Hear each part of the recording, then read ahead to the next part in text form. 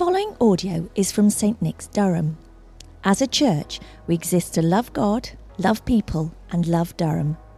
We hope that this sermon will serve you well as a supplement to your regular Bible reading, prayer and participation in your local church. For more information about St Nick's, Durham, directions or resources, please visit stnicks.org.uk.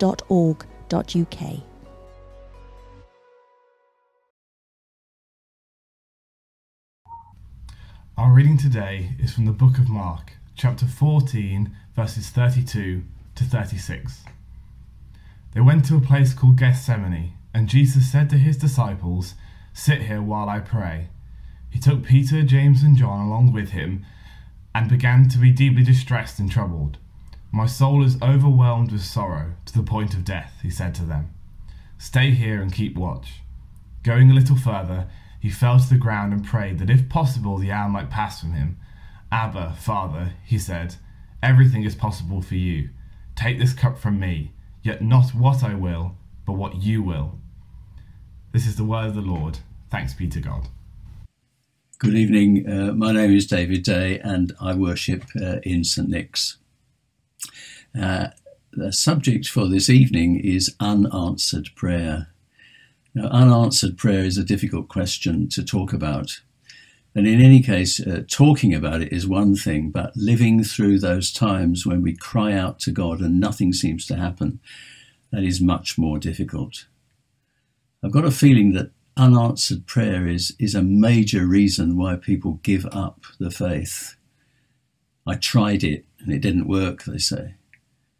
So this is much more than a discussion topic, and I don't really want to give the impression that it's just a matter of kicking a tricky question around for a few minutes. But I do want to say something about the subject.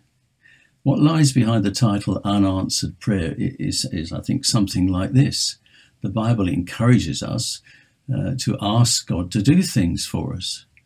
And the problem arises when we pray sincerely and in Jesus' name, and with faith, and discover that nothing seems to happen. Or worse, what does happen is the opposite of what we were praying for. What can we say about those situations where we pray for someone to get better and they die? Did those who pray for the person lack faith? Did they not say the right words? Were they not sincere enough? Or were they too few in number? Now, even to say these things is grossly insulting to all those who have prayed at their wits' end for someone that they love. Prayer is not click and collect and then find that you've forgotten the password. So where to start? Well, a good place to begin might be prayers which don't seem to be answered, but there's a good reason for that. And these are requests sometimes which contaminate the conversation between us and God. They derail the prayer. Some people call them prayer busters. And here's half a dozen. Sometimes our prayer is just plain selfish. In Matthew 20:20, the mother of James and John comes to Jesus and asks if he will give them the top seats either side of Jesus on his throne when he comes to glory. And we're not surprised when we hear Jesus say, "You don't know what you're asking."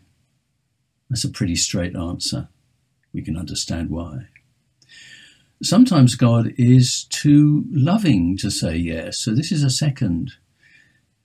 Too loving to say yes? Well, I think it was Billy Graham's wife who said, if God had granted her prayers, she would have married the wrong man, not once, but several times. 3, sometimes what we are asking God to do will take time. Our prayers are versions of the famous, "Oh Lord, give me patience and give it to me now." A prayer like, "Oh Lord, open the eyes and soften the heart of X" may take a bit longer than 3 days. After all, X is part of the package, and God has given him or her freedom to behave as they will. 4, sometimes God is inviting us to answer our own prayer. Moses was as keen as anybody that the Israelites should get out of Egypt. But he produced a long string of reasons why he shouldn't be the man to lead the Exodus. And God answers his difficulties patiently. In fact, the only time God gets cross is when Moses suggests that he's got the wrong man. 5. Sometimes we pray for one thing and God gives us another. Anne's faith story that we've just heard showed that. And Paul in 2 Corinthians 12:7 tells us that he once prayed 3 times fervently that God would take away the thorn in his flesh, and instead God gave him an overwhelming experience of his grace. My grace is sufficient for you. My power is made perfect in your weakness. The old saying goes, we pray for silver, God wants to give us gold. And 6, the last one, sometimes we don't actually pray. I know this is hard to believe, but we spend time thinking about the situation, hours reading about it, hours discussing it with our friends. Then we go onto YouTube and watch experts lecture on the matter. But the one thing we often don't do is spend time seeking God's face and praying. Okay, now these examples suggest that what looks like unanswered prayer may have been answered prayer, but we didn't recognize it. In fact, God does something with every prayer. There's a saying, the silence of God is not the same as the absence of God. And often it's a matter of us not quite being on the same wavelength as God. We're not properly tuned in to God. And that's why we get interference and static. And that, I think, is why Jesus says we ought always to keep on praying and never lose heart. Okay, but I must say nevertheless. Nevertheless, I don't want to minimize the pain and the bewilderment which prayer often brings. We pray and the heavens seem like lead. It is impossible to break through to the throne of grace. How can God be so uncaring? How can he be so half-hearted? He just doesn't care. And I want to mention 3 things which have helped me when I'm thinking about this question. One is our view of the universe. The second is our image of God's pattern of prayer. Let's start with 1, our view of the universe. There is more than one way of looking at the universe. The common sense way is it is made according to strict laws, what people call the laws of nature. Fire burns, water is wet, gravity rules. And the universe looks like a big machine, and it seems to behave like a cuckoo clock. And we understand this perspective because the world does look as if it was programmed to behave the way that it does, as if it had no choice in the matter. And the main thing that strikes us is the regularity and the predictability of the universe. It appears to work according to regular principles, and we would go mad if it didn't. The ball bounces today pretty much the same way as it bounced yesterday, and if it didn't, football would be impossible. But that is not the whole story. And the picture of science, which it depends on, belongs more to the 19th century than to what physicists actually believe today. The common sense picture of the world, in other words, is at least 100 years out of date.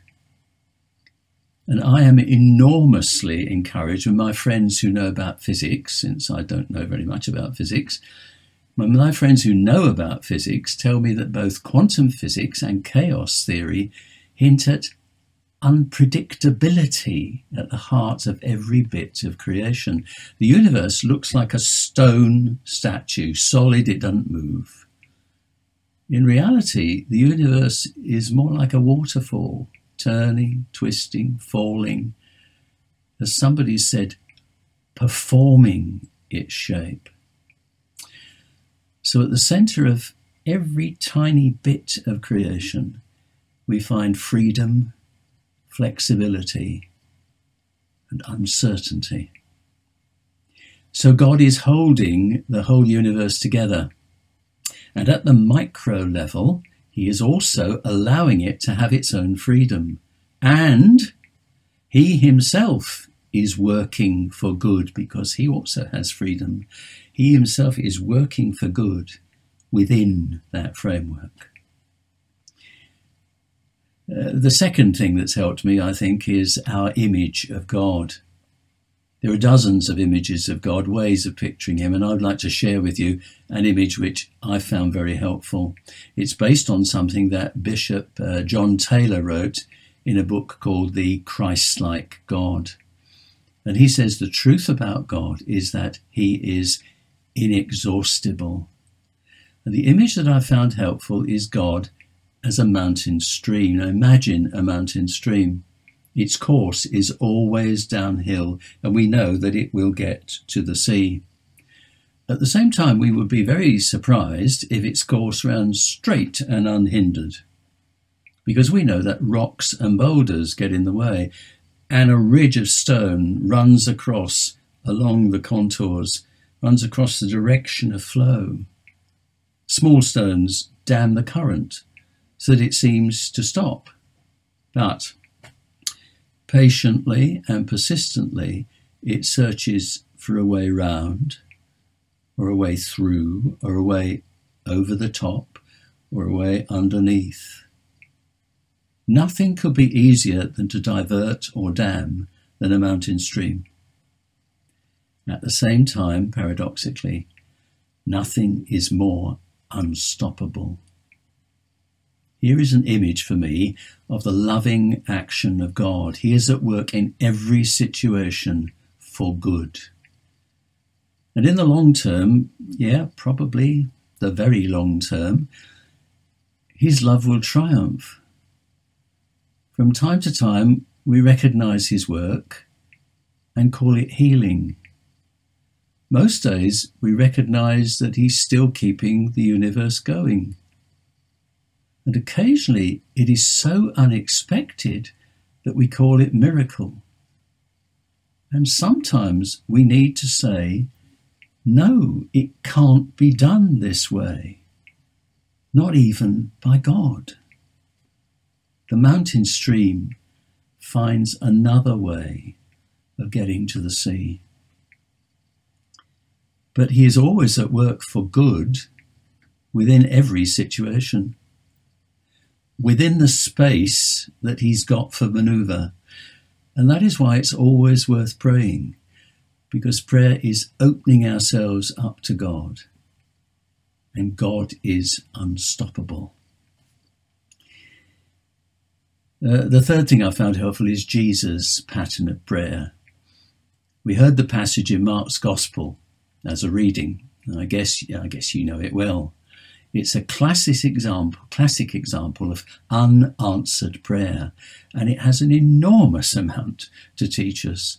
If you're following the prayer course, you'll have heard Pete Greig speaking about it, and you can view this, if you want to, on YouTube if you just key in the prayer course, unanswered prayer.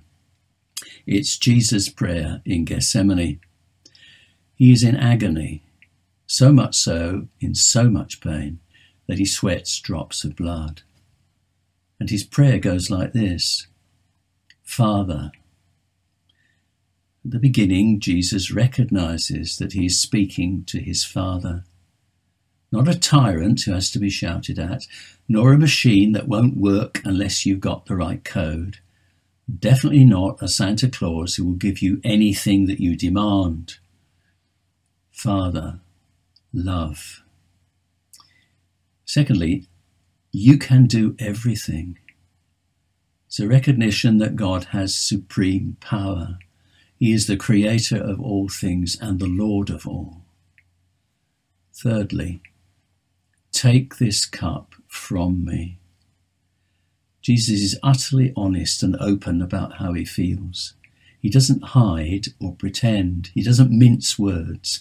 I don't want to go to the cross. I don't want to die. Take this cup away from me. This is prayer without pretending, honesty. But the fourth aspect of this prayer is about the will of God. Nevertheless, despite what I feel, not my will, but yours be done. Love, power, honesty, and the will of God. There's a famous line of Dante which echoes this. In his will is our peace. But I end with a verse from Habakkuk 3:17. Habakkuk was a prophet who lived at the end of the 6th century. And in his time, men of violence were triumphant, and God's people were always being threatened by foreign invaders. And Habakkuk holds on to his belief that God is at work on the stage of history, but he also knows doubt and grief when he prays. His whole world is threatening to collapse about him. And yet he never gives up on his belief that the way to live is by being faithful. And his final words are tremendously moving, and I find them a great help. He says, though the fig tree does not bud, and there are no grapes on the vine, though the olive crop fails, and the fields produce no food, though there are no sheep in the pen, nor cattle in the stalls, yet will I rejoice in God. I will be joyful in God my Saviour. Amen.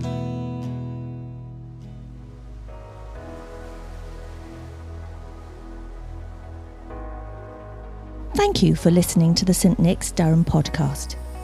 If you would like to hear more sermons and teaching like this, then subscribe wherever you get your podcasts. For more information about St Nick's, visit our website at stnicks.org.uk.